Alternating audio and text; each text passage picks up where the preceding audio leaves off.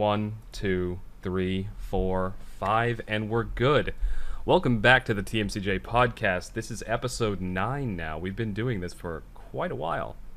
hmm Hopefully, I won't get the number of months wrong this time. It's four, no, so two months and 1 week. There we go. Last week I was so off, just so off. Teaching people how to use calendars. Yeah, it's I very can important. maths real good. I can add. Anyway, yeah, so we're here, segment 1. Let's see. I confessed before we started this podcast that I really didn't have anything good for topics. I wrote a couple things down, but they kind of sucked. You said you had some ideas, so what was Yeah, your... it was ironic because I woke up today. I was like, man, this would be possibly a good topic, but I don't want to like step on Kaiser's toes at all. So No, no, no. This is a even two-way better. street. Absolutely.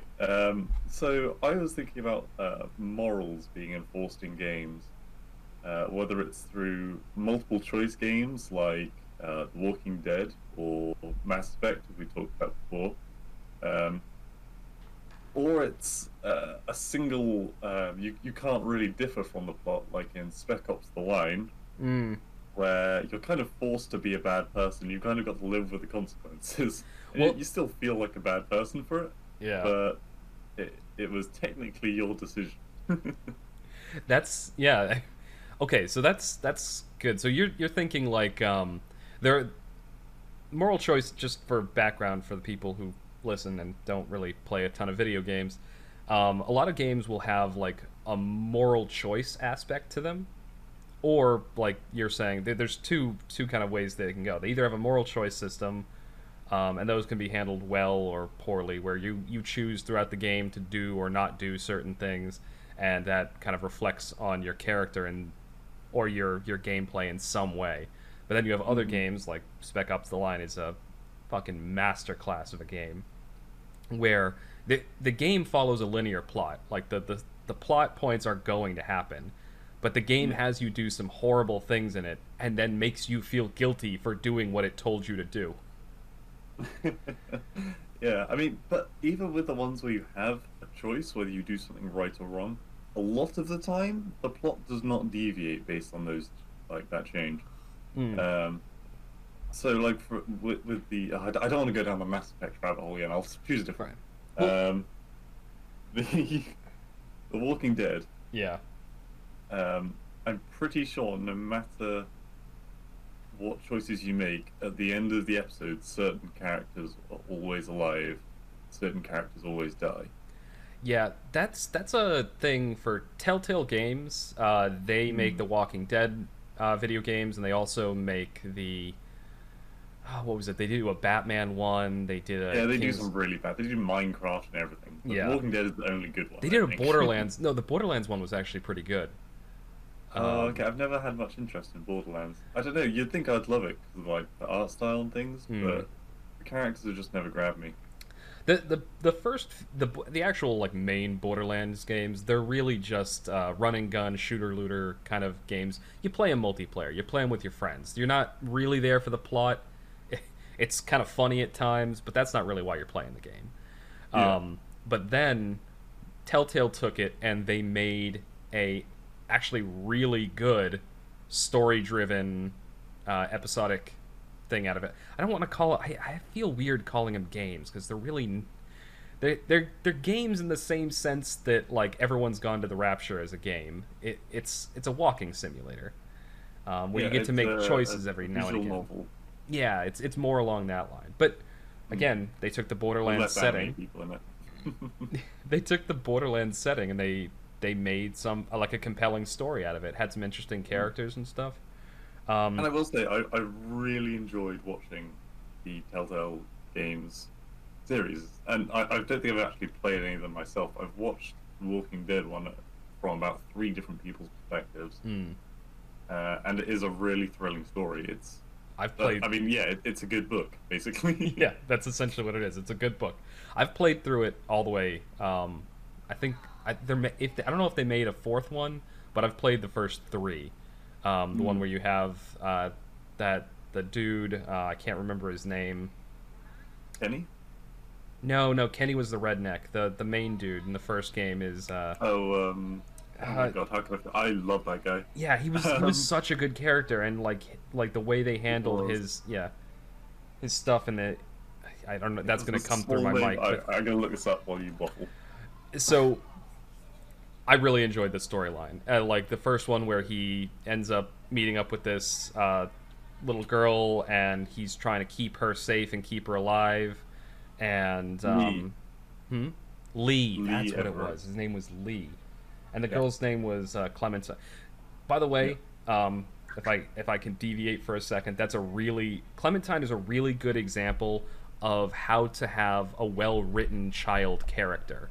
Because a lot of the absolutely. times when you have a child in a movie or a book or a TV show, they're just placed there to give people a motivation to do something. And they're quite often whiny and just generally can't help themselves. In this case, Exactly. Clementine, don't get me wrong, there's some things that she definitely cannot do. Right. But there are other things where she excels better than an adult. Like, Well, that's what they did. They took a really well developed. They like this girl probably lost her family. She has like one thing to remember them yeah, by. she did. She knows that she's a burden to these people and kind of does her best to stay out of the way. But there's moments where she's still a child, and still has that just like hope to find a parental figure or something like that. It's a very compelling story. But you're right. And you definitely see a progression in her character. You definitely Right. see her growing up. Well, and she's an adult by the third game and actually ends up being one of the major characters.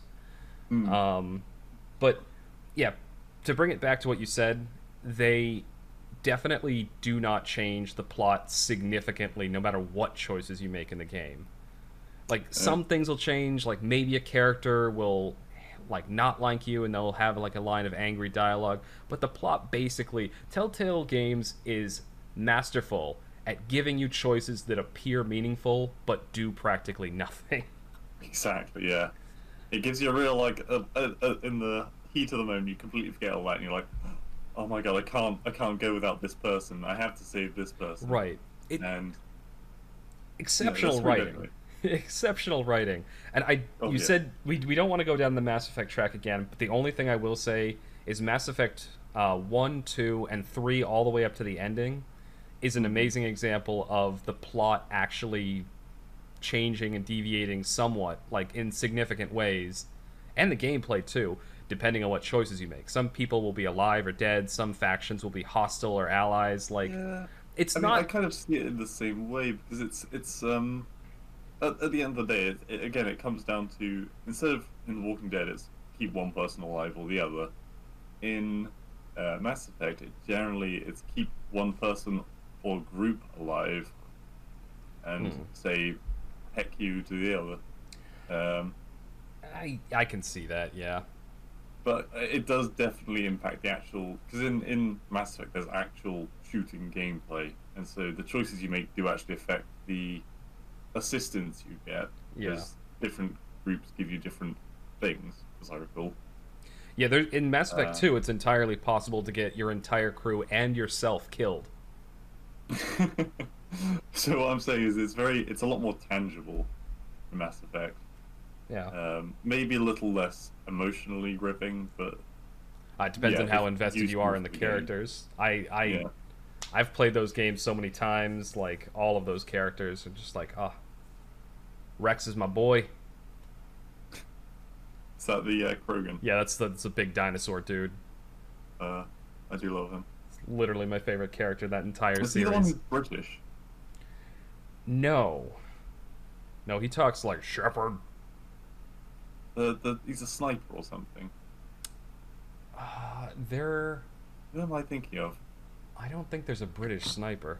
Uh, There is a British character in the third game.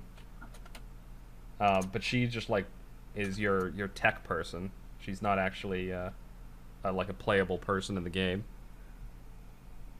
I think yeah, they've got like a stony face. I'm looking things up again. I'm sorry. I hope this doesn't come through on the audio. I can hear the keyboard. Garrett. Oh, Garrus. Oh Yeah. yeah, the He's my favorite. he boy. doesn't have like a British accent though. doesn't he? It's been many years since I played it. Yeah, I don't think he has unless they patched it for the UK version. It just seems like a tea drinking motherfucker. Yeah, he's another really Pardon good my character. language. I wasn't like a huge fan of him in the first game, but he really came into his own in the second one. We're going off on Mass Effect again. We were Yes, we talking are. about This is why I was trying. yeah, I know. So we're talking about like morality in games, like in Mm. specifically how the game tries to either let you have your own morals or how it tries to push you in one specific direction. In Spec Ops: The Maybe we Line. should. Oh, sorry. I was about to say maybe we should go to Speckles Line because that is a Yeah. game that we both found. It was actually recommended to me by you, Yeah. so I played it, and I played it again, all the way through another 3 times because I think I was trying to bend the morality of the game and be like, I don't want to click here because I know what will happen. Yeah. If we go on. So to give a quick plot synopsis, and I will emphasize like skip ahead 5 or 10 minutes if you if you actually care about the plot, because some of the twists in this are just gripping. So It is a brilliant game, and I would recommend you play it. But if you're not the kind of person who plays games, then yeah, just listen. So in terms of like gameplay, it's just a generic like third person like shooter. Like you're playing as this special ops guy from the U.S. Army. He's going into Dubai. There was some kind of a massive ecological catastrophe, and some U.S. relief force went in, but they lost contact with them. No one's had any contact. So you get sent in there with your team of like it's you and 2 other dudes. And gameplay wise, again, very generic shooter, but slowly over the course of over the course of things, like your guy gets more and more like seemingly mentally unstable. I guess he's doing more and more fucked up things, and then there's like this big revelation at the end that you actually were the one that did all of this. Like you were the people that went in there in the first place, and you've set up yourself as this sort of little king of this chaotic world, like this that's been created by this city being completely isolated, and like the game reveals it slowly until like a big crescendo at the end where they actually show you, and it's like boom, this is what's actually been going on the whole time. But excellent story. If it follows along, it's the Heart of Darkness, the book, and I think was later remade into a movie that I do not remember the name of, that was set in Vietnam. But it's an older book. So Heart of Darkness is a book about a similar thing happening, but it's set in the 1800s, and it's a British expeditionary party in Africa. But pretty much the same plot. But yes, the way I kind of see it is, if Call of Duty got deep, if they stopped with all this stupid high-tech gizmos that no one really gives a damn about, and actually got morally down dirty. Yeah. Well, yeah, I know I kind of like went around and around with the story a little bit, but the driving That's kind of the story. yeah, Goes no, round and round. but driving home the morality point is the game. Like, the game tells you to do things that you would do in a normal FPS. It's like, oh, use this weapon on these enemy targets over here, and it turns out that you just firebombed civilians with white phosphorus. Which is, if you don't know what it is, it's an extremely like brutal weapon that I think is actually banned now, because it essentially melts people alive. And anyway, but the game, maybe. no, come on, let me finish. The game tells you to do things that you would do in like another generic first-person shooter or third-person shooter, like a war shooter, and then makes you feel guilty for doing it. Like it's on the surface, it's a generic shooter, but beneath the surface, it's like this psychological game that really messes with you. All right, that's it. Summary over. What were you gonna say? Okay. I wasn't trying to interrupt you. I was just trying to say that's maybe a little too brutal detail. Yeah. So yeah, there's that, and then what was the other game Deus Ex? Oh yeah, Deus Ex. Well, the original one or Human Revolution? I'm talking about the only good one. Oh, so the original one. Human Revolution. Okay, nope. So The there are four games. There's Deus Ex, Deus Ex Invisible War, Deus Ex Human Revolution, and then Deus Ex Mankind Divided. The two Yeah, Human modern Revolution. one are Human Revolution and Mankind Divided. Yeah. Um, because I consider that the good one because although it had a terrible ending as we discussed before, Hmm. um, Yep. the actual like combat and stuff really fun, and it gives you an option from the beginning. Do you want to go in deadly or do you want to go in tranquilizer? Like on all the enemies you fight, Yeah. and you can use both by any means. But it's kind of like a completionist thing, I suppose. If you take the less than lethal route, because obviously enemies can get back up again, but there is still the moral quandary of you're not technically killing all these criminals, you're just sending them to prison like a good law enforcement agent would do. Yeah. But Uh, the deadly approach, which you in the game still don't really get punished for except in certain situations.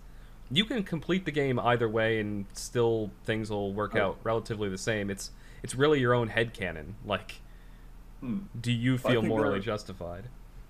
there are points in it where if you get through like a whole area without killing anyone, when you finally talk to the boss at the end, he's like, "Look, you didn't kill any of my men. I'm going to be a lot easier talking to than There if you yeah. just murdered your way into here." There are yeah, that's true. There are in-game consequences to, you're it's easier to talk somebody down like at the end if you didn't murk all of his people. Yeah, but it is easier to get to him if you do just murk all of his people. So Exactly. it's that weighing up of the two. Um, but It- yeah, it's very limiting. It's kind of yeah, to be morally righteous in that game makes it a lot harder, which I think is a really good payoff because it is a very real challenge. You can't use any explosives. You can't like bear hug people through walls. Yeah. Yeah, what were you gonna say?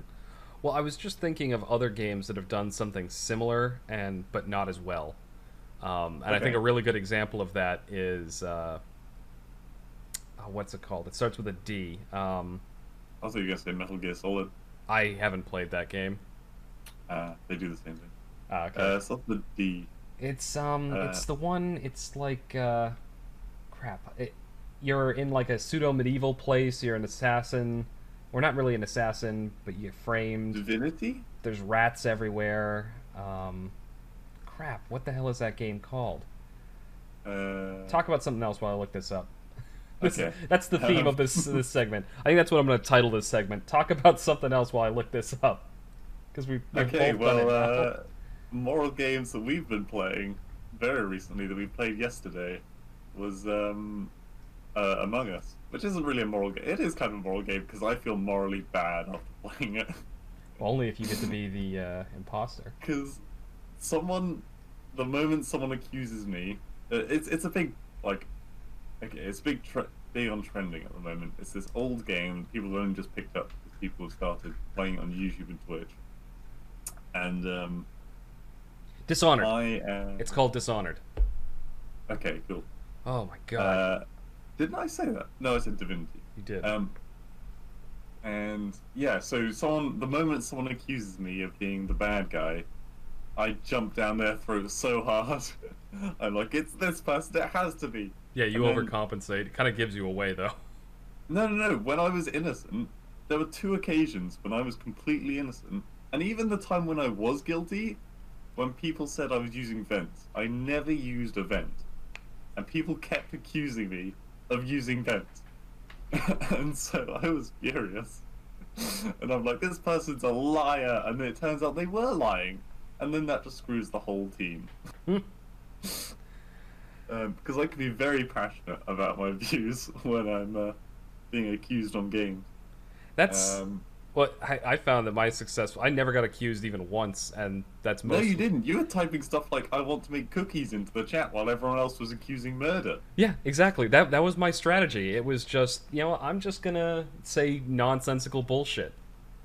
Yeah. Or like somebody said like I have suspicions for no one, and I was like I have many suspicions for everyone.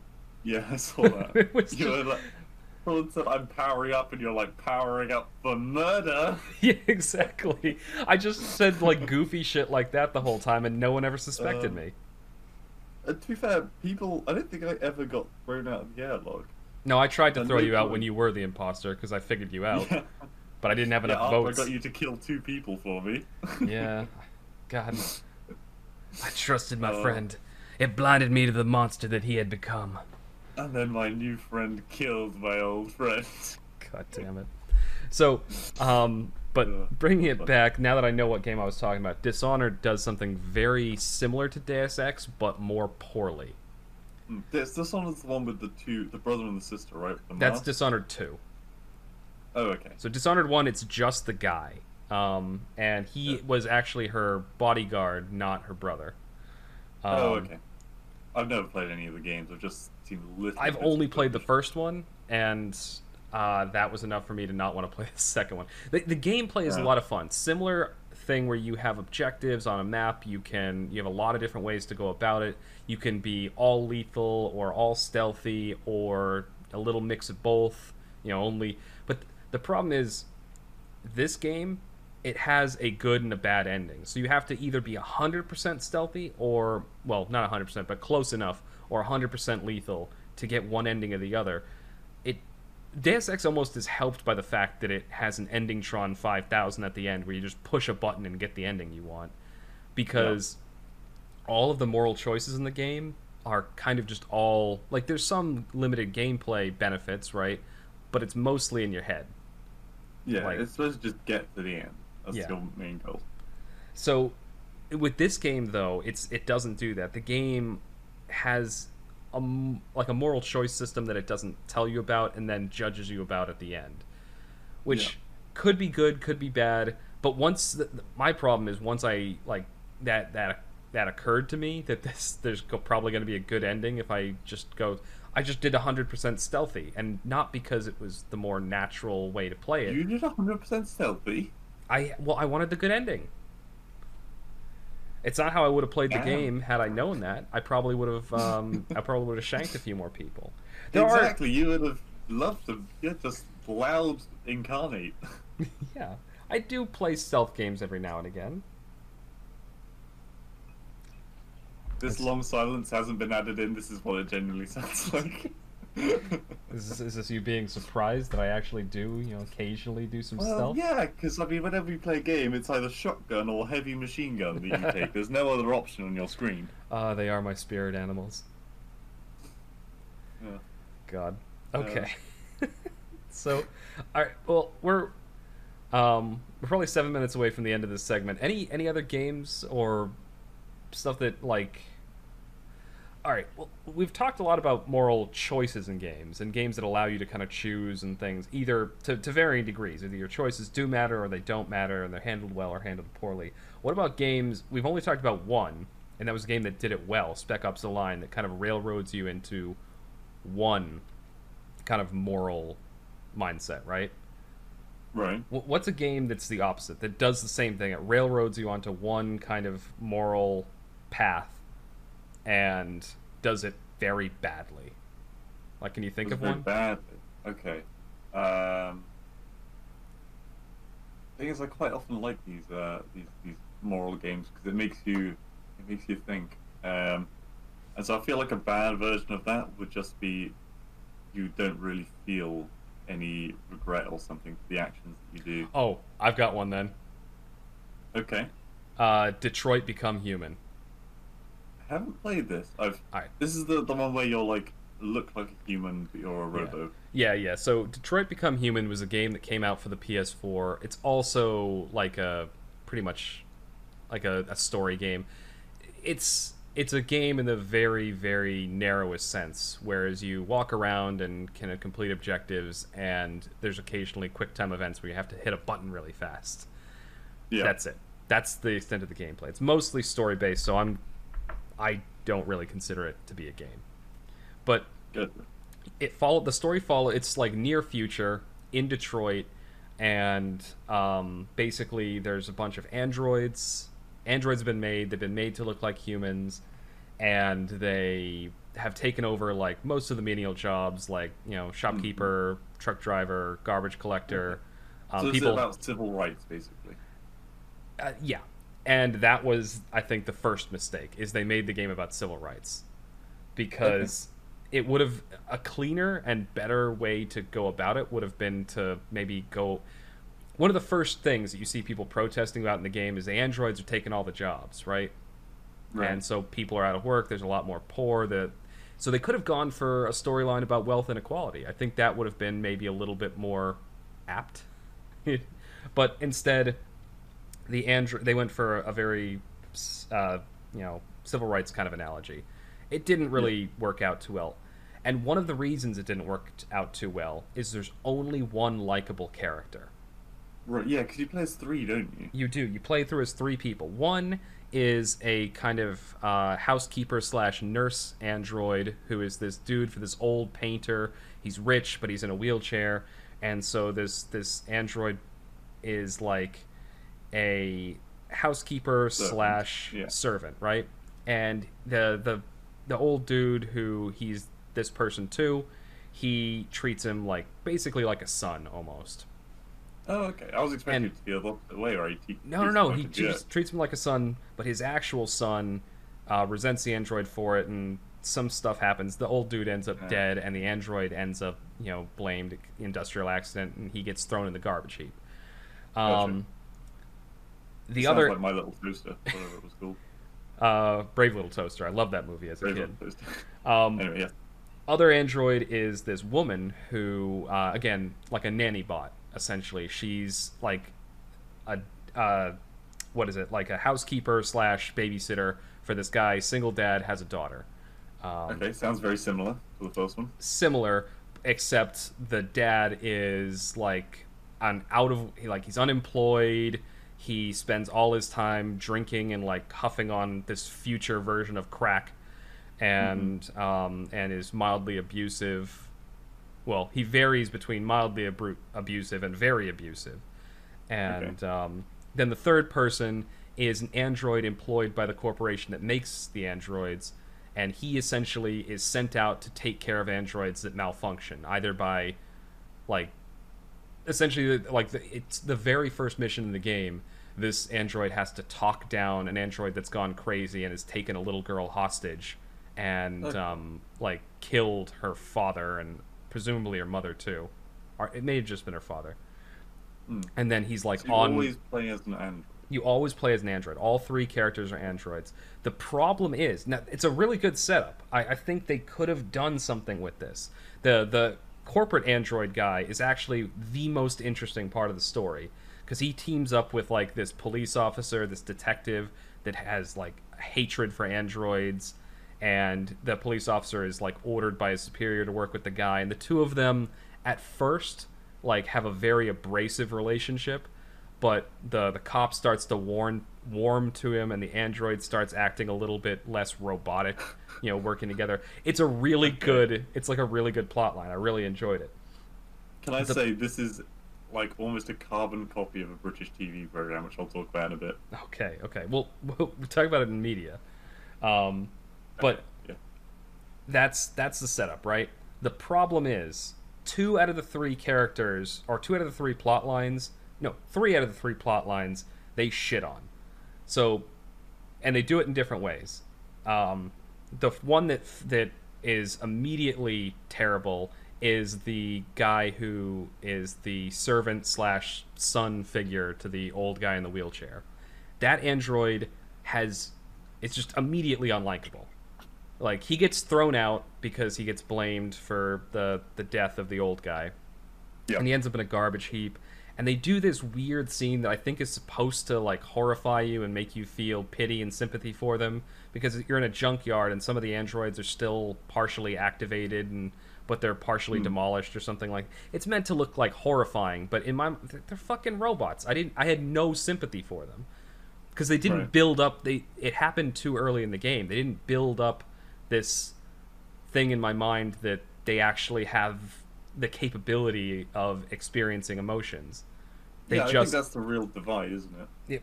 let me. So they show that, but they didn't build it up enough before it to happen.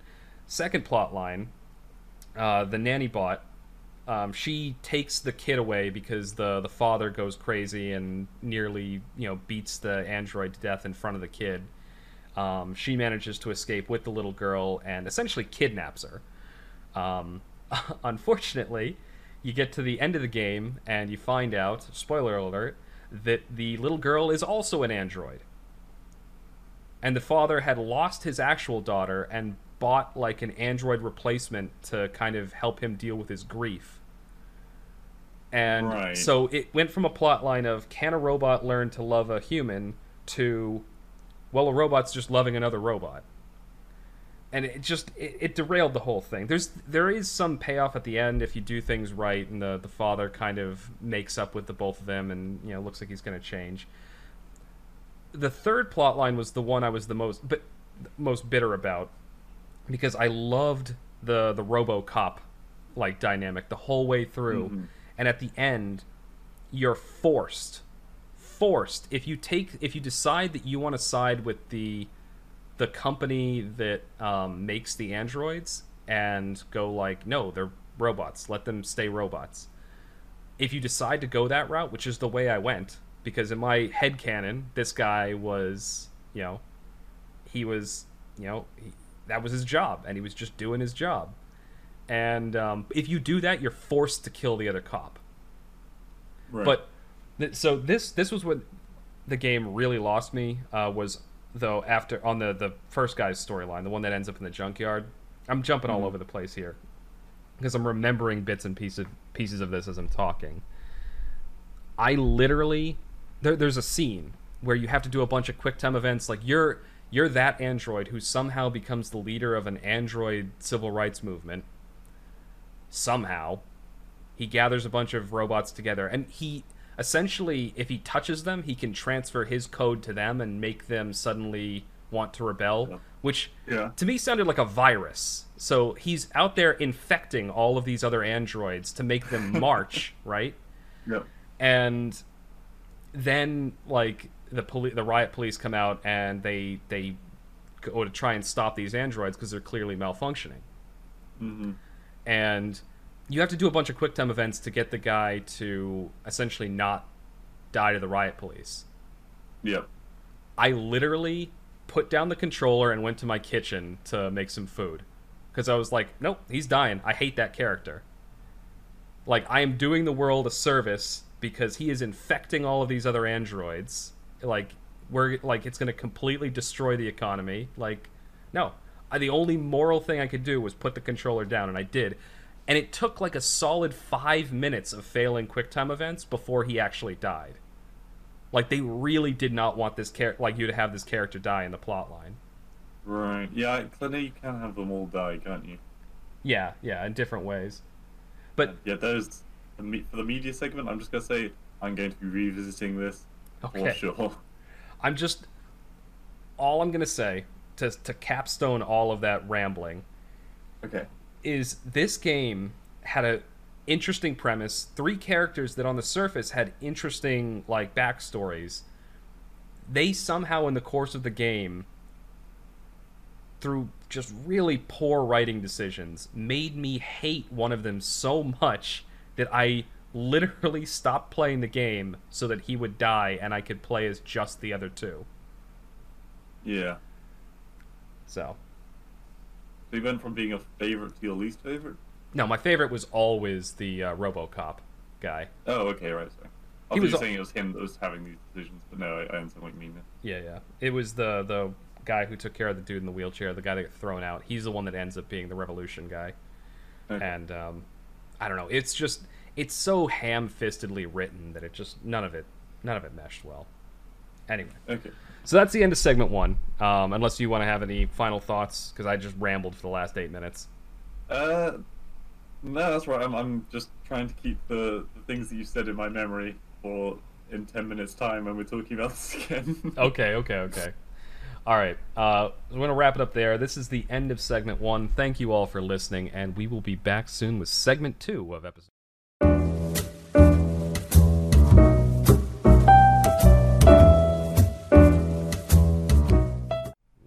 2, 3, 4, 5. I really don't need to count up on the second segment. I think I'm just anyway. Welcome back to the TMCJ podcast. We're now on segment 2, media. I definitely have a ton to talk about in this segment. Oh, hell yeah! But you sounded like you wanted to talk a little bit more about. Yes, from segment 1. Sorry if you're listening to this 2 days later and you might have forgotten what we were talking about at the end of the last section. But to recap, it was on a game called Detroit Become Human, where it's a social politics between androids and humans. The topic I wanted to bring up is a British TV series that came out a couple of years before Detroit Become Human. And from the plot points that Kaiser has described, because I haven't played the game, very, very similar plot to the TV series.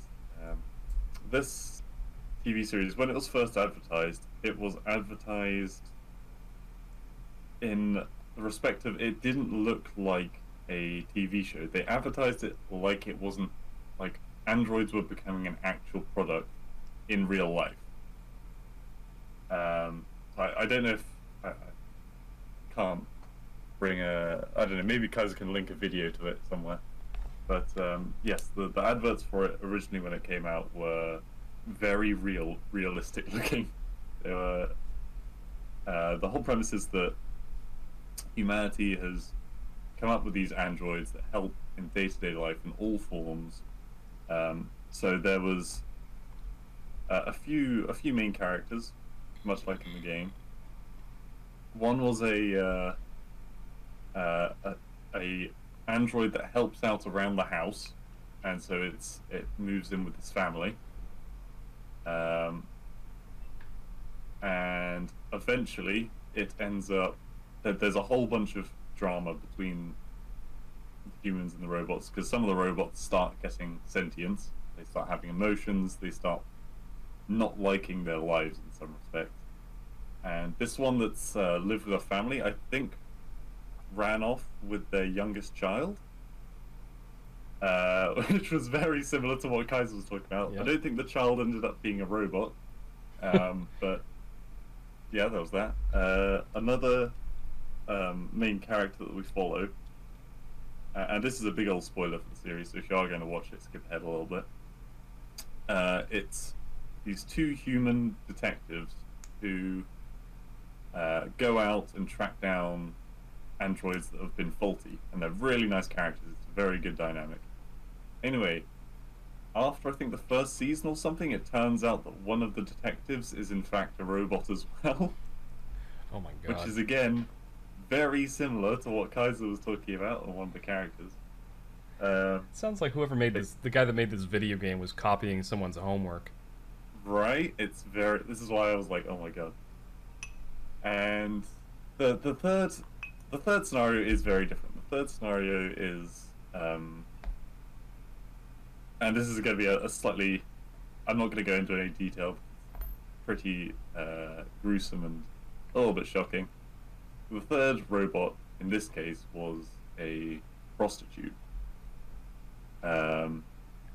And she's like the first one to snap because she's fed up with humans being really quite horrible to her.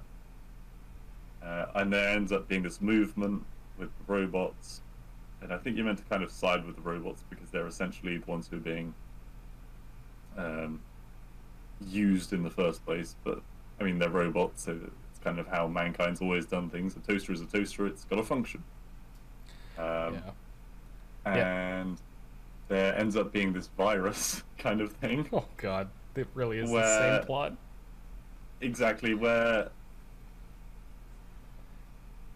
their sentience to be transferred to another robot by a simple data download.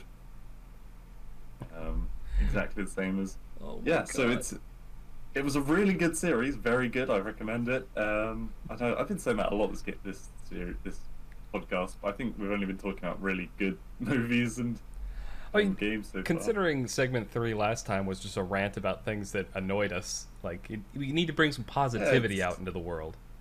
it's well, yeah. I mean, positivity. We're talking about things that are very dramatic and often sad in these Well, films and games, but true. that makes them a good game Well, or exactly film. true, but not positivity in terms of like necessarily just a happy jolly old story, but Hmm. like A a well very written, like a well crafted piece of media.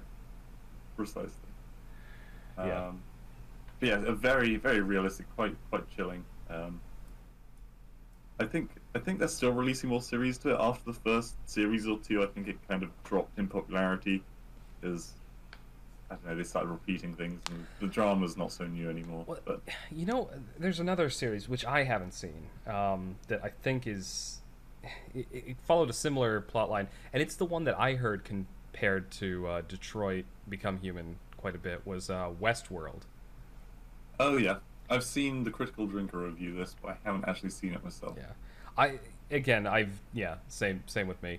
I heard a lot of good things, especially about the earlier seasons. I had coworkers that watched it, and they said great things about it. But similar plot line, an amusement park where they use robots to let humans live out like fantasies, like living in the Wild West, and they have Hmm. cowboy androids and stuff like that.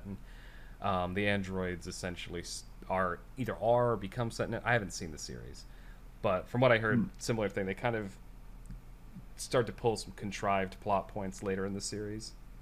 Yeah, they all seem to work for a business, and it's not you're not quite sure whether the business is on the human side or the robot side by the end of it. But the one that you're talking about, that sounds significantly closer to the plot line of the game that I played. Yeah, it's called Humans. If you want to look it up. Yeah, I took a note actually. You said to link it. I think I may actually link to the trailer that you were talking about. Hmm. Yeah, it's quite revolutionary in terms of TV. But yeah, it's another movie that Hmm. we watched very recently, which we both highly enjoyed, which is a rarity, I would say, Yeah. um, is Venom. Yeah. For reference, talking about the newest Marvel Is it iteration of it. Marvel? It is Yeah. Marvel. Yeah, because it's a Spider-Man villain, so it has to be Marvel. Oh yes, But without yes, any mention of Spider-Man. yeah. Because the first iteration of Venom was in the original Spider-Man 3, where Spider-Man gets the black suit, Yeah. and in that iteration, Venom is just some dude that Peter Parker punched in the face. But this was a much better like version of him, I think. Oh yeah, it was. It might have just been because they wrote the story quite so well in this one. I Mm. do definitely put this. He's got so much more personality and character in this. Probably because they left out the fact that he's meant to be a villain. Well, yeah. Yeah, they kind of made him good, which is a bit. Well, they didn't make him necessarily good. They made him more of an anti-hero. He still bites people's heads off a few times in the movie. Yeah, yeah, So, definitely. quick plot synopsis. Again, spoilers, so potentially skip ahead. But Venom, the plot of Venom. This guy who's a reporter. He's trying to look into like he's got this made a big name for himself, going after people, exposing them for doing like evil corporate things. His girlfriend's a lawyer, and he gets a job to do an interview with this big name tech giant guy who made this big startup company. He's essentially think like SpaceX, but if SpaceX also had a pharmaceutical division. And he's building up these ships that can go to somewhere or something. I don't know. Spaceship goes out. What's really good? But this guy, he suspects something's off because their pharmaceutical wing has done some sketchy shit, and so he, a little bit unethically, sneaks onto his girlfriend's computer, finds some data, and then uses it to question the guy, and it ends up with him losing his job, losing his girlfriend because he used her to do that. She gets fired, and then dumps him. And at his kind of like absolute low, he is just wandering around dejected. He sees like horrible things happening all around him, and then he gets contacted by this one woman who works in the lab for this pharmaceutical guy, and it turns out that they brought aliens back, like some alien goo from their last space mission, and that alien goo, this guy thinks is the next stage in like human evolution, right? It's gonna help them, be able to travel the stars and be awesome. Anyway, This is the bad guy, by the way, not the main character. yeah, the bad guy, the guy who owns the pharmaceutical company. I don't remember any of the names. Sorry. No, I Um, don't. the guy who played the good guy is named Tom Hardy, so I'm just gonna call the actor's name is Tom Hardy, so I'm just gonna call him Tom. Gets contacted by this pharmaceutical lab lady who sees all the bad shit happening. Like they're doing human experiments, people are dying. Tells this guy about it, sneaks him into the lab so he can look around and try and figure out what's going on. He ends up getting like this goo attaches itself to him and goes into his body, and he starts having all these weird reactions to it. He's hungry all the time. He's like eating like a raw lobster and stuff like that. It turns out that this goo is sentient, and it's essentially like a symbiotic slash parasitic organism that links itself up to him, and it starts talking to him and stuff. And this is where the movie starts to really get entertaining, in my opinion. Is every time, the goo has some hilarious things to say, but finishing up the synopsis, he gets the goo. Him and the goo allows him to transform into this invulnerable like being, and him and the goo go off and try and stop this evil corporate guy who also has his own goo, which apparently wants to bring more goo monsters to the Earth and basically infect the whole planet or something like that, or take it over. Doesn't they matter. want to eat all the humans, basically. That's what it is. And they have a big apocalyptic like punch up at the end of the movie, and they prevail, and he gets to keep his goo, and the two of them are like sidekicks after that or something. Yeah. That's To put it more simply, the main character gets Dwayne the Rock Johnson. If Dwayne the Rock Johnson was evil inside of him, and he's fighting. I don't Wait, know. hold on. The Rock voiced the goo? No. But like super strong, Oh, okay. funny, and because he's evil, he also wants to like eat people's heads. Yeah, But and that kind of like super buff up thing. yeah, and they do make him like out to be an anti-hero. Like there's a point where there's a shoplifter, right, and he threatens the guy to get him to stop, and then he just kind of reconsiders, and then the goo eats him anyway. Can you imagine if Venom was actually the Rock? that would have been I would love that. that would have been absolutely hilarious. Yeah. But no, some very cool action scenes. yeah, and some of some of the dialogue between the main dude Tom that Tom Hardy plays and the Venom goo. Venom. Venom. I don't know why I keep calling it the goo, but Venom. Between Venom and Tom Hardy, like they have some amazing character interactions in that movie. Yeah. So much so that I burst out laughing during the fucking video. Because I'm very good at staying quiet, but there was such a funny moment that I lost it, and then Kaiser lost it. Yeah, it was. So one of the very first things, like the Venom saves Tom Hardy, brings him out to like a platform, and this is when Tom Hardy first starts questioning him, and Venom just like pops out and like is facing him, and he just goes, "You're a loser, Tom," or whatever the character's name was, and that was one of the parts we both laughed, and then he explains like, "I'm a loser too," or something like that, and then they were both. Yeah, I didn't really get that part. What I think the idea was that they kind of explained this a little bit.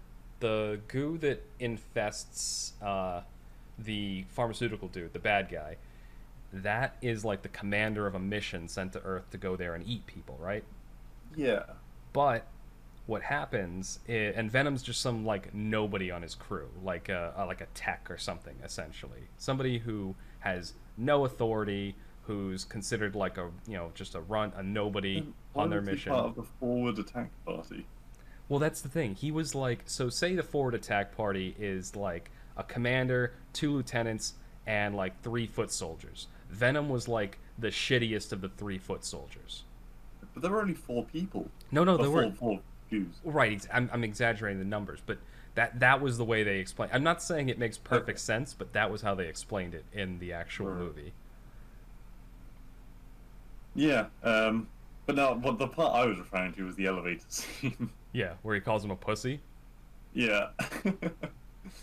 So Venom wants to jump out of the top floor of a skyscraper, basically, and just get out of the building that Yeah. way. And Tom And it Hardy's like, cuts no, I'm going to take the Tom elevator. Hardy taking the elevator. And you just hear Venom in the background. Pussy. Yeah. It's so No, good. there were quite a few funny interactions between the two of them. Yeah. And I think that they were probably one of the best parts of the film, the interaction between this Yeah. alien, down to earth human. The movie has a lot of dark humor in it. Yeah. And it doesn't especially for like movies based out of like Marvel properties, most of them are more lighthearted and a little bit more like even when they have their darker moments, they're not really that dark.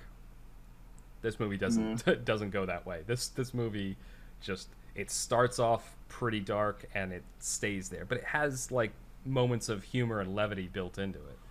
Yeah, I wouldn't say it was as dark as The Punisher by any means. It was a lot less visceral. Yeah, not But, nearly that bad. Still, every time he like eats someone's head, it is a bit like, oh, okay, yep, that's what we're doing here. Yeah, that definitely just happened. Yeah, the female Venom, Yeah, what is it? very mixed feelings on that. Like, very, very cool, don't get me wrong. But when he starts making out with the female Venom and then it turns Oh. into human, I was like, Yeah. that starts as an alien. That's weird. I don't know if this is coming through my mic, but so I have my window open and I can, somebody's shouting at somebody else out, like, I don't know if it's out one of the windows out here, but it's echoing down the canal. I don't think it's coming through the mic, but it's very distracting. Okay. Somebody's having a bit of a domestic dispute somewhere down the canal. Oh dear. Anyway, but yeah, no, the part you're referring to, when Venom like infects his girlfriend to get back to him or something like that. Yeah. Yeah, but overall, recommend the movie. It's pretty good, but be warned, there is some some somewhat gruesome moments, and it is darker than your average Marvel kind of movie. Yeah. That being said, I would love to see him alongside the other superhero. Like, That it would be, oh my it'll god. never happen because he's too gritty. But What if only? I Yeah, want to see more films with him in. there was so this is actually a neat transition into one of the things I wanted to talk about, and that's the fact that I have been binge watching. Ollie. What? That's the main character's name, Ollie, because I remember it Ollie. from the very last scene after credits Okay. in the blood. Sorry. Okay. Yeah, so I wouldn't say binge watching, but I've been watching the Marvel movies in order. This started because we watched Venom, and then I was like thinking about the other movies that Marvel has put out, specifically like the Marvel, quote unquote, the Marvel Cinematic Universe, where they have all the movies interconnected. Because when I watched those movies, like I watched Iron Man 1, Iron Man 2, and then the next movie I watched was Guardians of the Galaxy. Yeah. And then I saw Infinity War and Endgame, but I didn't see any of the movies in between. So I've been watching all of them. And I will say two things. Actually, that's not true. I watched Civil War on an airplane. But so, standout that I didn't think I would enjoy as much as I did was the Thor movies. I've watched the first two of those now. But the one I really want to talk about is Captain America Civil War, which is a movie I had seen before, but I watched it again, and it reminded me why I disliked Captain America so much. I've not seen it. I will say quickly on Captain America and Iron Man, they both had really good first films. And Iron Man, I would say his first film was about as gory as Venom was. That's true, Like, he was yeah. firing missiles and bullets at terrorists, and there was blood, and there was, I think, even a little bit of torture. Oh, yeah. Same thing with the Captain America first film. There's a scene where Captain America throws a guy back into a jet engine, and he bursts into a cloud of blood.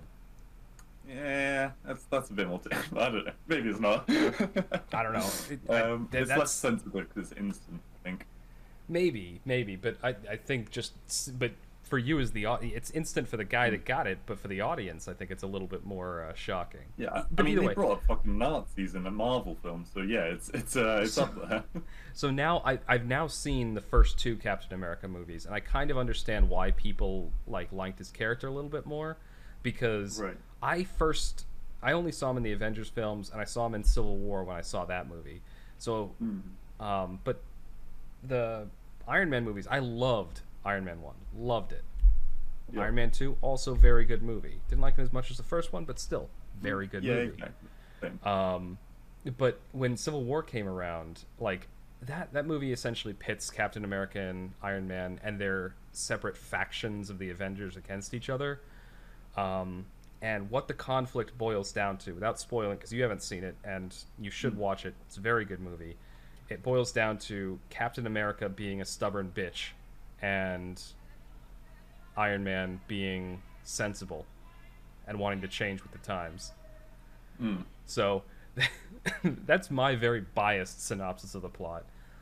It's a movie that I even after watching the first two. Even after watching, I just saw the message you sent me. Yeah, Even after sorry. watching the first two Captain America movies, I felt more sympathy towards him in the movie, but I still feel that he was being a douche. Oh, really?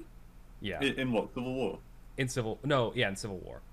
Okay, well, I haven't seen Civil War, Yeah. so I don't really So, and know. the problem I have with it, without spoiling anything, you'll see this when you watch the movie, but he has this just in the very beginning of the movie, somebody calls him arrogant for his stance on the issue that's the pivotal point of that movie, and calls him just dangerously arrogant, and I think that ends up being true. He, through sheer luck, ends up being right. But I would say the same thing about Iron Man, though. in some of the okay, what do you mean by that though? Very arrogant. Yes, So much so that it has put people in danger previously. right. But he's always been able to fix it, but that's kind of beyond the point. But here is why I really like him and side with him in this movie, because by the time you get to the Civil War, Tony Stark is older. He's seen world-ending apocalypses. He's had a lot of other stuff happen, and he's grown so much. He starts out exactly like that. He's arrogant. He makes brash decisions. He doesn't think he needs everyone. He thinks everyone else is wrong, and he just goes his own way because he can sort things out. And Iron Man 3 is where they first start to kind of explore that idea, and he ends up just basically losing function. He has PTSD. He's in rough shape. Does he? In Iron Man 3, yeah. He has This is the one with the amusement park, right? amusement park. No. Yeah, when he makes the Stark Industry Park. Nope, that's Iron Man 2. Okay. Which But- one was 3? Iron Man 3 is the one where there is he has a ton of different suits. He's made 1 billion Iron Man suits because he can't sleep because he has anxiety attacks. Right. Is that with Jarvis? Becoming a... Anyway. That you're thinking I'm that's sure I'll that's get that. Avengers: Age of Ultron. I've watched Okay. all of these now, so I know where all There are the too plot many points bloody happen. films. There really are. I didn't realize how many there were until I started watching them. But I'm getting Yeah. lost in the weeds here. By the time you get to Civil War, Tony Stark has he's seen the ramifications of his actions and what happens when he really evolved. can't. Exactly. Which is why the movie to me is about somebody who has seen things blow up in his face, seen where arrogance can lead and the danger and the damage that it can cause. And he's trying to make it right. Whereas Captain America still hasn't seen that happen. And he's still got that dangerous arrogance. Yeah. And I would argue that throughout the movie, the whole reason that they're fighting at all is because Captain America, because of that dangerous arrogance, refused to compromise. I see. And he's given every opportunity throughout the movie to compromise.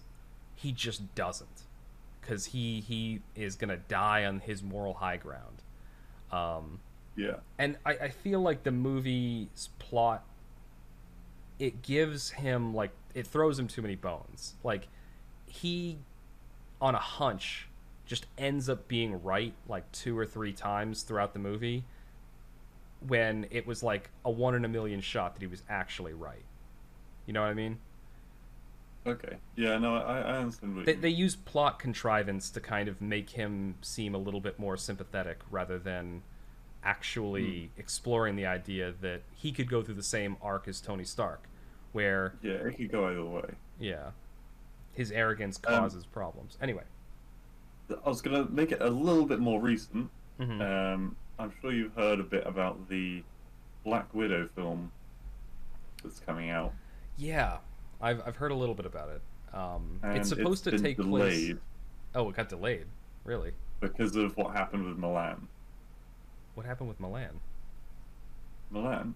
Well, no, not Milan. Mulan. Oh, Mulan. Okay, yeah. I thought you meant the country Milan. Not Milanese people. No. Um, um. Oh yeah, yeah. they there's a lot of worry about how it's going to end out because Black Widow's a pretty damn cool character. I don't think anyone can Yeah. deny that. Well, But what's happened? Wait, hang on. Was it Milan that changed it, or was it the Captain Marvel controversy? so There's been a lot of it stress may have been the about Captain female main Marvel thing. characters at So, the moment. but so here's my hot take on this. Okay. So in between, we're talking about Marvel. In between Infinity War and Endgame, they did a Captain Marvel film, which I think was a terrible decision. Regardless of Yeah. who the character was, could have been a man, could have been a woman, could have been whatever. Doesn't matter. That was the wrong time to do that movie, because they essentially, every person who saw it was like, they're just retconning something. They're putting a character in, like, all these. You said there's way too many of these films.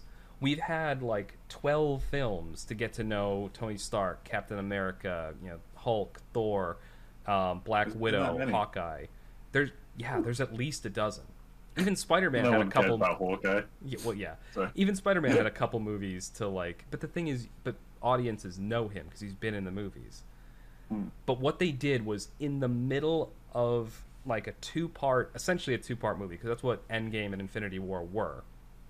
In the middle of a two-part movie, they quickly shoved in a brand new character, who no one knew, had never been introduced. There was just like, and then they just decided like, this character is going to be really important in the last movie.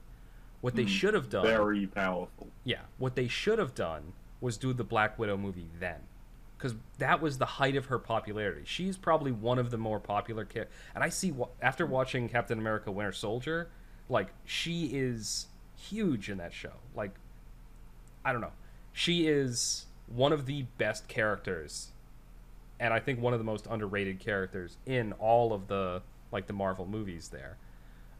So I don't think it has anything to do with the fact that it's like a female lead. I think if they had done her as a female lead, did a Black Widow movie in between those two movies to give her more backstory, that would have been What so much better. what I meant by because it's the female lead, so Scarlett Johansson Yeah. has always been she doesn't have any superpowers. She's not particularly extraordinary. She's not all that talkative. Um, but she is badass and she is really good at something that she has adapted herself and practiced throughout the years. It's really Yeah. the small dog in the fight that has a lot of bite. She's she is, Um, dare I say it, a very well written and well developed character. Yep, and the reason that I brought up the whole femininity thing is because at the moment people are, I would say, kind of fed up with um, female characters being portrayed as uh, a greater species kind of thing. I'm Like, trying not to get too political here, but hyper overpowered. I know what you mean. yeah, because of social standpoints. Yeah. Um, And so yeah. it's an unfortunate time for this movie to be released, but I think as long as they don't, As long I've as they don't seen go the into morals on it, I think yeah. it'll be an amazing movie. I've But seen it the could go trailer either way. for it. I've seen the trailer for it, and I think it looks really good. Um, so yeah, you're right. Hmm. If they don't dig too far into social politics, it'll probably be a really good movie because Black Widow, insanely popular character, loved Yeah. her in all of the movies. Like I said, it, she's a character that like how do I put this? Like if a character, it's perfectly fine in a plot if a character is overpowered, but they have to get to that point. You have to You show have to earn them. it. Yeah, exactly. They have to earn it. They have to, go through some kind of a struggle, some kind of a growth pattern. The hero's journey, essentially, but not Hmm. necessarily a hero because she's like a spy and an assassin in the movies. But Yeah. you have to kind of they have to have something that makes them interesting. The problem with characters uh, yeah, the Captain Marvel is a good example. The problem with her as a character is she didn't earn it. She just like she No. starts off the most overpowered and only gets like temporarily limited and then goes back to being the most overpowered. Yeah, I think I haven't seen the film, but from the clip I keep seeing, Hmm. she literally flies through space with no suit on and blows up about a whole army of battleships She's just with nothing. Captain Marvel has the same problem, and we've talked about this on a much earlier podcast, and I've said this multiple times. The reason I hate Superman for the same reason I hate Captain Marvel as a character. Both Hmm. of them are so completely overpowered and did nothing to earn it. Yeah, Like broken, as they you would say in a game. exactly as you'd say in a video game, they're both broken, and there's no skill involved with it. Like Superman, he's just invisible or invisible. He's just invincible. Like he Yeah, can fly. He's got the laser beam eyes. He's super strong. He's bulletproof. Like if he yeah. just What decided isn't to, he? he could exactly. And it's the same thing with her. Like aside from this part of the movie where she gets like limited, she is just. I have seen the movie now because I'm going through all of these. I'm committed to watching all of them. Um, Well, did you get? Okay, now I'll wait. yeah. But that's her character. Like she is just she's the Superman of the Marvel universe, and Hmm. I dislike both of them for the exact same reason. They are crazy overpowered and did nothing to earn it. That's my final thoughts. Anything else you want to say before we end this segment off? I was gonna ask quickly. Did you get Disney Plus? Because all the Marvel movies are on there. I did not, and I wish I had because I've been renting them on Amazon. I've spent like $30. Because we've been discussing whether you're going to get Disney Plus for a few weeks now, and it's got all the Star Wars, all the Marvel. It's probably maybe worth getting that. I probably should because I still have to watch Doctor Strange, Black Panther, Infinity War, and Endgame to finish off my marathon run through all of the movies. Right. And Um, Ant-Man, honestly. I wasn't going to rent that one because I didn't have a whole lot of interest in it. Oh, But Ant-Man is actually really good. is it really good? Okay, I- I'll watch that then. It's very funny. I find it very funny. All right, Won't maybe see the I'll movie. maybe I'll get a Disney Plus subscription this week and I'll cancel it after a month or something like that because I wanted to watch Just- The Mandalorian too.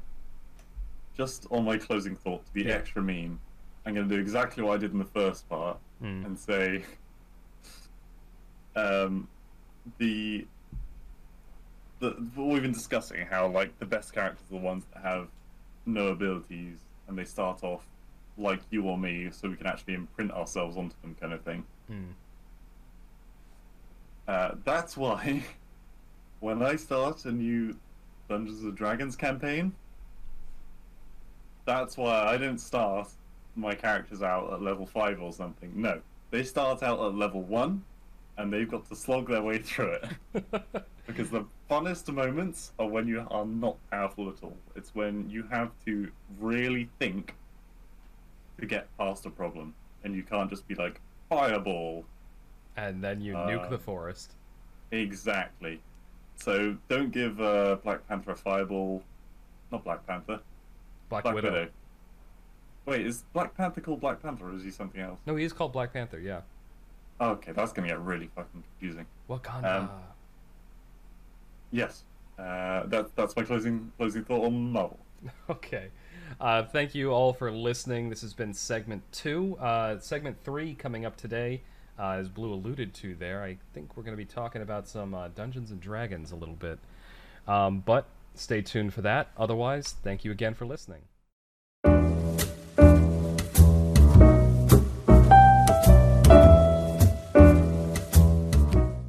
All right, and we are back with segment 3 of the TMCJ podcast.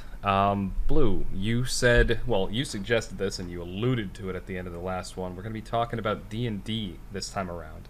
Yep, get your dice and your nerdy ass books out because, goddamn. And for all you normal people out there, you can just go away. No. Wow. No, so Yeah.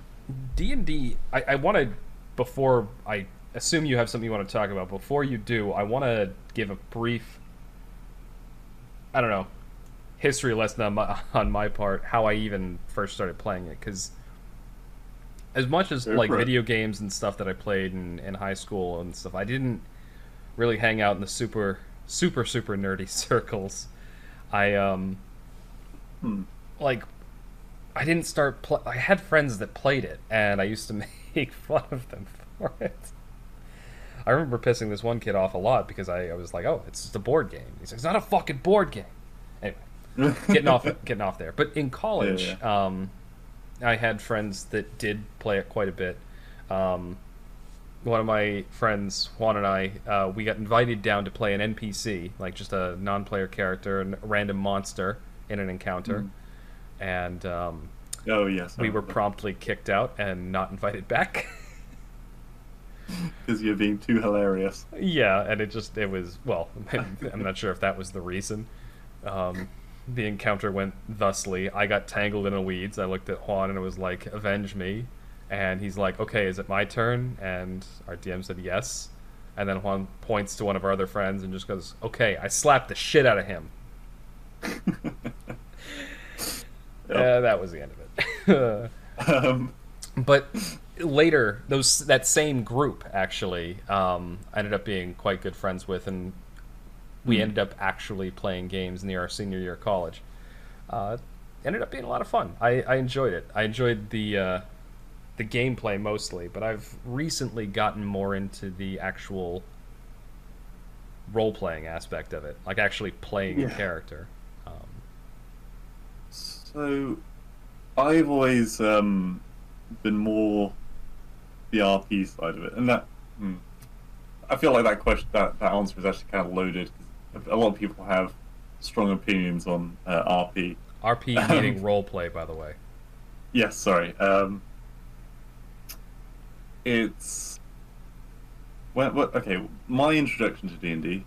My father was a big fan of D&D growing up. He played it in school many years ago. In fact, I have one of his old school books where he jotted down like an entire adventure bit, basically in this book, all in like pencil, very neatly drawn out things, and that's just like, it's incredible to me because growing up I didn't really. It's a side of my dad that I hadn't seen before. And don't get me wrong, he always talked about D&D, and we actually got the board game, and I found that a lot of fun. With the board game, it was a lot less RP and a lot more just action because there were specific rules to follow. But it was a lot less complex than the kind of D&D that we play these days, which requires a lot more research. And normally more people as well. So, yes, there's a very big difference between the way that you DM or Dungeon Master and I Dungeon Master, because depending on the group of players, go on. Wait, I feel like we need to describe that term because a lot of people who are listening to this aren't going to have like maybe the firmest grasp on what like D&D actually entails. This is true. So, Dungeon Master, the person is essentially, if you were talking about a video game, they're essentially the computer. They're the people who are controlling all of the people in the game that your characters are going to interact with. They're the people who keep track of the maps and where things are, who kind of, if not completely plan out what's on the map, then they know where everything is and can kind of keep an eye on where enemies are moving, where allies are moving, where things are located, how difficult it is to accomplish a task and moderate things happening between the players. Yeah, just figured that little background might have been necessary, but go on. Talking about the differences in how people DM. Yeah, so you get these very, very strict D&D games where everyone has played like 3 games of D&D before. And by the way, 3 games is a lot, alright? Depending on how long they were, that can be like many years worth of playing. Where people know exactly what they're going to spec into when they level up. They know how best to deal with certain monstrosities. And so quite often those groups follow very strict rules, and they follow them to a T without deviating. And I think that makes the game kind of a bit two-dimensional, because there's no creativity in following a set of rules. I like my players, if they want to do something batshit crazy, like, say they're fighting a giant frog. If they just want to go up and hit it with an axe, that's fine, they can do that. I will reward them if they go, okay, this frog is, I don't know, hates sand or something, and if they try and come up with some crazy mechanism to like dump several pounds worth of sand on top of this creature, then I'll be like, holy shit, that's really cool. It's very creative. I'm going to give you the damage that you would have done, plus a little bit more, because now the thing is covered in sand. Maybe it's weighted down, maybe it's stunned. The more creative they get, often the more difficult it is for them to pull off. But if they do pull it off, very cool. That really is going back to what I was saying about what it actually means to be in that DM role. DM, I don't know if I said this, stands for Dungeon Master. What it means to be in that role is essentially you're not only moderating the world and making sure that the rules and things happen, but it's your responsibility too to make sure that it's actually a vibrant, interesting, and rewarding world for the players. If the players act cleverly, they should be rewarded for that. And you got to find ways to do that without. Honestly, being a DM it sounds a lot like being like responsible parents in a lot of ways. you can't spoil your kids. You gotta like give them a little bit. Reward them when they do stuff good, punish them when they do stuff bad, but don't go overboard in either regard. I'm thinking, but you're right. Creative play. I'm thinking of examples in our friend Jesse, who DMs the group that I play in on every Tuesday. He had there was a time, the campaign we're in, there's a zombie dinosaur, right? We find a dead dinosaur body. My character is immune to disease, and so I'm not afraid of this thing. We see something glowing in its stomach, and so I crawl in there to try and find it. At which point the thing starts moving. It's a zombie. It gets up, and at first he's like, all right, you got to roll something to try to get out of it, or to try to stay up inside it. And I was like, no. I was like, what if I don't want to do that? I want to crawl into the dinosaur, and I don't want to try to like keep my balance. I want to try to lose my balance and like curl up into a ball, because I'm like this heavily armored dude. So I basically was thinking, I want to be a pinball inside of this dinosaur. And on the fly, like, he thought up like ways that he could reward that creative play. And that's the sign of like a good DM, is when they can, like you're saying, your players do something interesting. Use the sand frog example. That's a really bad analogy. I couldn't think of anything that frog would be. That's why I pulled out like an anecdote from a game that I'd played, because it's an example. You've got to find ways to not necessarily make your players feel clever, but recognize when they are being clever and reward them for it.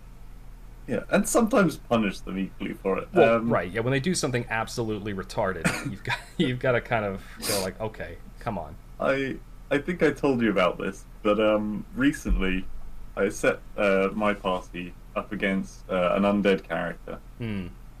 and so it's very hard to kill an undead character without magic or like special silvered weapons. Yeah. One of the characters in the game is like, I got this pot of oil. I want to go up to the undead lich and just like smash it on its chest right in front of it in melee range, and then set fire to it in melee range. Yeah. That's. So I was like, go on. I see where this is going. No, go on. Yeah, yeah, yeah. So I was like, are you sure you want to do that? Like, it's a pot of oil. It's going to go everywhere. And he was like, yeah, I want to do it. So by the end of the fight, he was on fire, of course. But it made for a brilliant moment, and I really appreciate the fact that he did actually go through with it. Because if you just hit it with magic missile Yeah. over and over again, it's just a dead lich. I, Now it's got so much more flavor to it. I'm a big fan of the idea, and I've said this a couple times in our recent sessions because we play D&D together. I'm DMing the game that we're in, just for those listening. Yeah. There are And you're a times very good DM, I will say. there's one thing that I commit myself to, and that's that I do not put invisible walls in my games.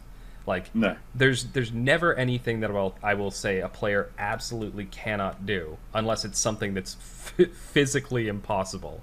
Like, a player can't just Mary Poppins think their way up to fly in the sky. But Yeah. within reason, like, so if you're in like a royal meeting, right, and a king is talking to you, and you want to get up and just go, I'm bored now, and bitch slap him, you can do that, but there will be consequences. The party will hate me, but I could do it.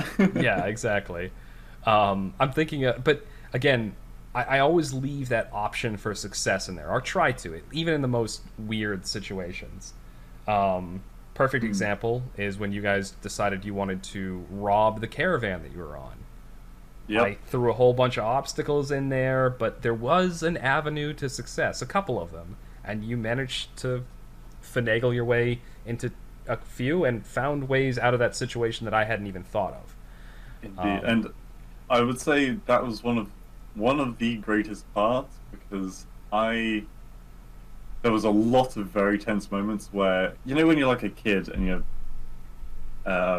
sneaking downstairs to maybe nick a packet of chips, or like a Thank you chocolate for bar from the sweet bin. thank you for Americanizing. yeah. Sweet bin would be a candy jar over here. Um, yeah, and you're not meant to do it, and if you get caught, you'll be in trouble. The pure rush of like doing it. That's exactly how it felt in the game because we were being a bit very naughty, and if we'd been caught, it would have been really bad for us. You stole But 17 the grand from a thrill. merchant caravan. That's more than a little bit Yeah. naughty. We got loaded after that. That was a great experience. Yeah. But more recently, to show just how there are no invisible walls in that campaign, my character in the session before last has now decided, look, we've had a lot of action. I want to learn how to like fish and like maybe one day extreme fish, where I'm like chasing sea monsters kind of thing. And Kaiser had no idea I was going to be talking about this kind of thing, but he has incorporated it, and there may be something to do with that later down the line. And in the last session, he even incorporated us stealing from our own party, which was quite a twist, I think. Yeah. And it was very cool, I thought. After all of those stutters that I just did, after all those examples, though, this brings me back to my point that there's really the difference I find between a really good DM and a really bad DM is a really like a good DM or somebody who's trying to be a good DM. They're somebody who will like let the story will work around the players, not necessarily work around, but the story will like live and grow organically around what the players do. a bad DM has a story in mind and will try to force the players into that story. The story stays the same shape, and they try to squeeze the players into that shape. Hmm. Yeah, it's not meant to be a linear path like a game. Like if the games industry had unlimited budget and time, Yeah. they would have like these vast, very complex games where you can take a path and it could lead you on a completely different story if you'd gone a different way. And That's the dream of video games, though, is to have exactly. someone where you can actually get to the same level as what you get in a D&D campaign. Yeah. There's a certain level of like you have to have some imagination to play this sort of game. You have to have some ability to kind of Oh, picture very. things because very But I very think lo-fi. also, even if you don't have imagination, after playing a few games, I feel like it's something that kind of helps. Helps Um, maybe helps yeah, build imagination. Yeah. I know when I was going through when I was in school, uh, and there was the kind of idea that if you did drama, it would build your confidence Yeah. for like speaking and things. And whilst I don't think that's, I don't really know many people where it actually helped them that much in that respect. Well, maybe it did. I don't know. Yeah. I feel like this is the same kind of thing, except it's a lot less of a significant life change. Like we do this once a week for a few hours, Yeah. um, and I really do feel like it's helped me socially. Well, I I've said this to you as well. Like, maybe not socially. You already know me, and we've mentioned this before. I'll talk to anybody. Oh yeah, you're a But nightmare. but that's always been the thing. But what it has helped me with is when I'm doing like for work, when I'm working on a project and I have like teams of people who are trying to do something, and I need to get a thought across clearly, concisely, and Hmm. like in a well enunciated way. This definitely, I don't know if it necessarily helped improve those skills, but it definitely shook the cobwebs off after being trapped inside for 6 months. Right. Yeah. Maybe it makes you think a little bit more Yeah. before speaking, kind of thing. Well, yeah, Yeah. I've definitely found myself doing that a little bit more having done this podcast. Is I talk a little bit more slowly, believe it or not, as fast as I Yeah. talk, even on this. I talk a little bit more slowly, and I think about what I'm saying. I try to organize my thoughts before I open my mouth. Go Hmm. figure. Yeah. When I started this campaign that I'm running, Hmm. not Yeah. gonna lie, I was pretty terrified because there was I'd been asked to do it by an old friend of mine, a good friend, and other than that good friend, there were going to be five other people who I'd never met before. Uh, Strangers. in the end, it went down to four people I'd never met before, and then due to anyway, Yeah, don't go into that. um, yeah, yeah. Yeah. But yeah, there's these four people I've never met before, and I'm essentially when you talk about D&D, it's kind of like a guilty topic with someone you've never spoken to about before because you're always like, are they judging me because of this? I don't know, maybe. But yes, I was very nervous, but after like the first session, I'd say I was fairly fluent at talking to them. Um, go on. No, no, just when you were just describing that, it reminded me of. This is going to sound like a non sequitur, but trust me that it isn't. Okay. There used to be these little, like, funny things that would pop up in the Guitar Hero 2 and 3 loading screens. Yeah. And one of them was the a band is the dysfunctional family that you choose. And in a lot of ways, I feel like that's what most D&D player parties are like, because they really do. If you play for long enough, they develop their own like internal dynamic. Like this character is probably going to be doing this. This character is probably going to be doing this. They become almost like a dysfunctional family to Yeah. varying degrees of dysfunction. Yeah. And there have been emotional moments for sure. Um, Like some D&D campaigns don't really go into that. I know the one that we have with Kevin, Jake, and Duncan. I don't think it's particularly emotional. Well, not normally. There are dramatic moments. I'm thinking of like the parting with Professor Landy. Yeah, that was pretty sad. And anything to do with Butterbean, Yep. very emotional. Yep. That's true. There are, Um, you're right. There are mostly dramatic moments, but even then, it has been punctuated with a few emotional ones. hmm. Yes, you can certainly pick and choose whether you want if you want a horror D&D campaign. I know Jesse's trying his damnedest to do one of them right now. Yep. Yep. It sounds like it's going pretty well, although he's struggling with certain aspects. Um, I was really and yeah, curious how that would go because I know the two people he's doing it for. There are two other friends of mine from college, mm, and they picturing them playing in that kind of a campaign would be I don't know. I'm trying to get a picture of it in my head, but I can't. yeah. But no, I'm very happy with the way that things are going in both the campaign that I'm in and the one that I'm hosting. Hmm. And I do genuinely look forward to it at the end of the week. I don't look forward to having like a super rough voice the next day because I've been doing all these All the talking, yeah. weird voices. Yeah, but yeah, it's always awkward for the first 20 minutes or so, where everyone's kind of warming back into it. Mm. Everyone's like, okay, what do I actually have to do? But once these set out, everything kind of clicks back together, and it's a lot more cohesive. So much so that I often forget to have like a halftime break, and I'm the worst for that. Well, it's funny. We talk about this. You get into these little like projects that you really enjoy. DMing is one of them. I definitely feel that way for about the game that I'm running. The other one, I mean, this podcast is a perfect example. So for I don't know if I've mentioned it before. We record these on Saturdays, and we have D&D right after this, the campaign that I'm hosting, and so my Saturdays are very very busy because I prep for this, and then I prep for the D&D campaign, and that's my morning.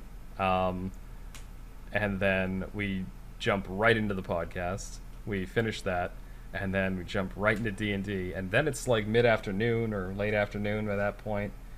And yeah, but the thing is, if it's fulfilling, if you get the enjoyment out of it, like, I mean, I can tell from what you've said about the campaign that you're on or the campaign that you're running, if it's enjoyable, if it's fulfilling to you, hell yeah, just fucking do it.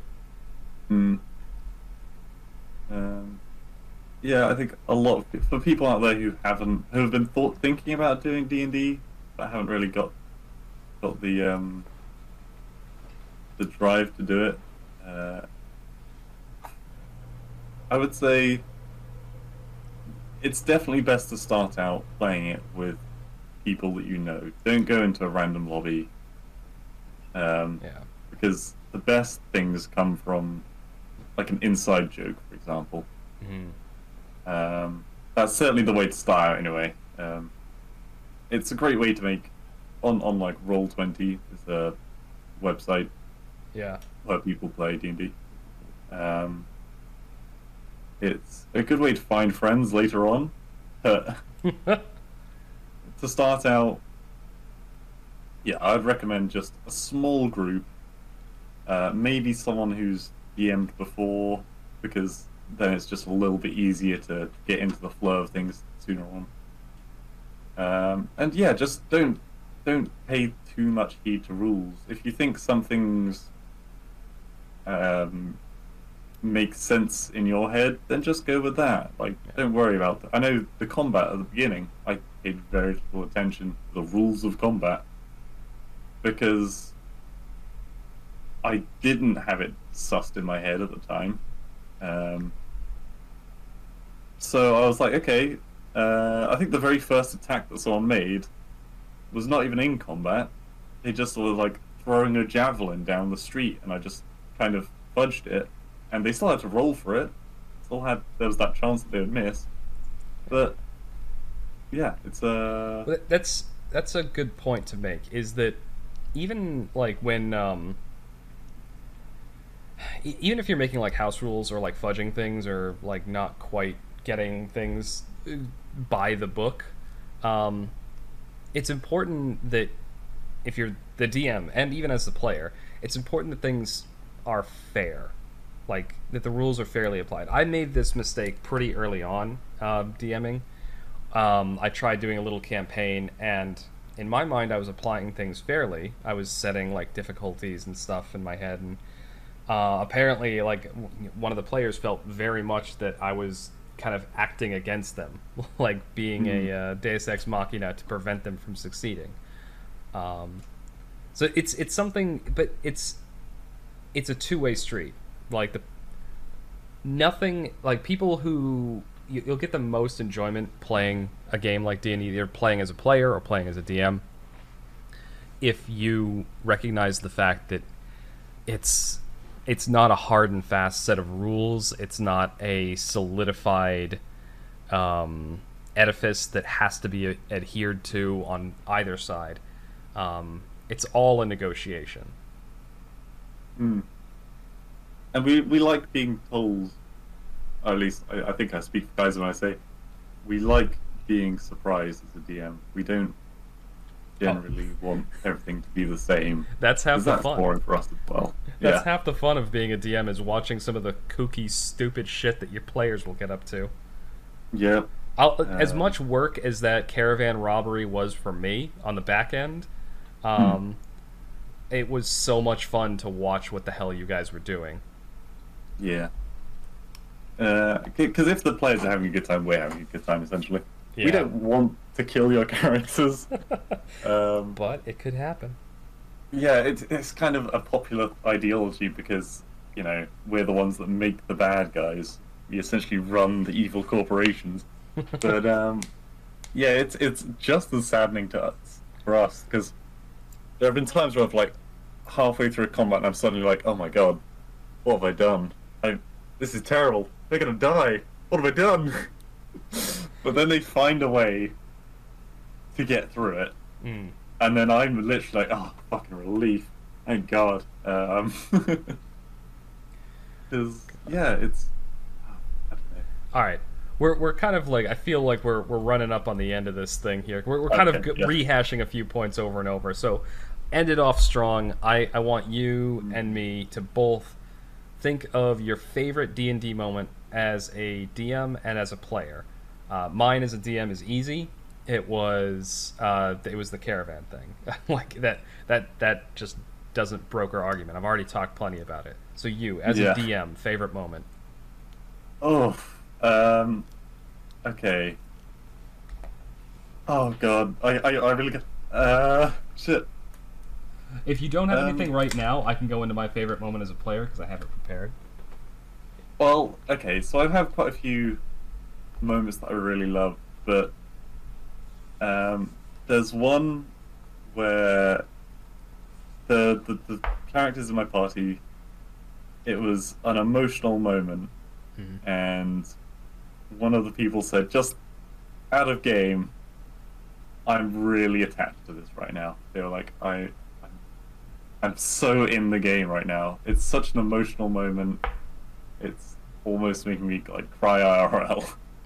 Oh God. Um, and like in happiness. Yeah, yeah, yeah. And that was really fulfilling to me. I was like, oh my god, When you I'm realize that, doing a damn good job. yeah, when you realize the players have really they've gotten into the game to that extent, I can see Yeah, that. that's my favorite moment. As as a player, oh God, I thought I had one, but then I thought of another one. This is really difficult to describe. I'm just gonna Yeah. describe one moment that I really liked. So we were in a cave of some kind, and it's a moment in combat. We found this dragon. Dragon's attacking one of my teammates, and who has like pretty much no combat abilities. They're a support kind of character. They have a musical instrument, not that many weapons, a couple very weak spells. I'm playing a monk that can basically attack 4 times a turn. The dude is like can use fists in the same way that most people can use knives. Really powerful character.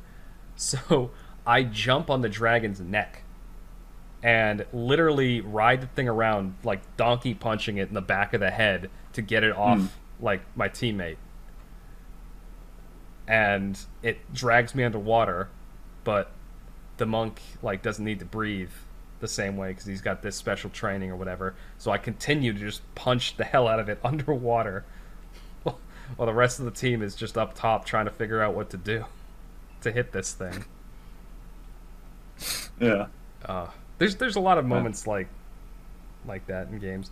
You that's the thing. There, what you'll find playing these games is that, like you said, the games can go on for years, Yeah. depending on how frequently you do sessions. Yeah. I mean, your Jesse one's been going like 3 years, hasn't it? 2.5 now, yeah, or a little over two. I Yeah. think we just passed the 2 year mark. Okay. Started in 2018, but we do it every Tuesday night, only for like an hour and a half. So it's, Hmm. with some weeks skipped. But you'll end up My- with these like these anecdotes that are unique to that party and that game that you'll tell each other. Hmm. Anyway, go on. Favorite moment as a I player. was just gonna say my favorite part in game, and I know it's kind of getting repetitive now, but during the heist segment of the campaign that you're running, I remember every day, like outside of the game. So I was like at work, and it wasn't particularly. I didn't have to do much thinking at my workplace, and so I was just going over possibility after possibility of what I could do, how I could get the most out of the scenario. I was really thinking hard about it. I wish I spent that much time thinking about my IRL, job prospects. But yeah, I had so many different plans, and so I was really excited around that time. So that's got to be my favorite in-game character moments. Honestly, that Was outside of the game. that adds to my experience, knowing that like it actually had you that compelled. Oh yeah. Well, we've actually. I think that's a good place to wrap it off on. Hopefully, you enjoyed that. We kind of ventured into a very specific, very niche topic this segment 3, but again, that's what segment 3 is supposed to do. It's meant to be a wild card. It's meant to be an indulgence. So hopefully you enjoyed it. But regardless, thank you for listening. If you made it this far, this is the end of the podcast altogether. Episode 9. Next week we'll be back with episode 10. Yeah, thank you for listening. Thank you.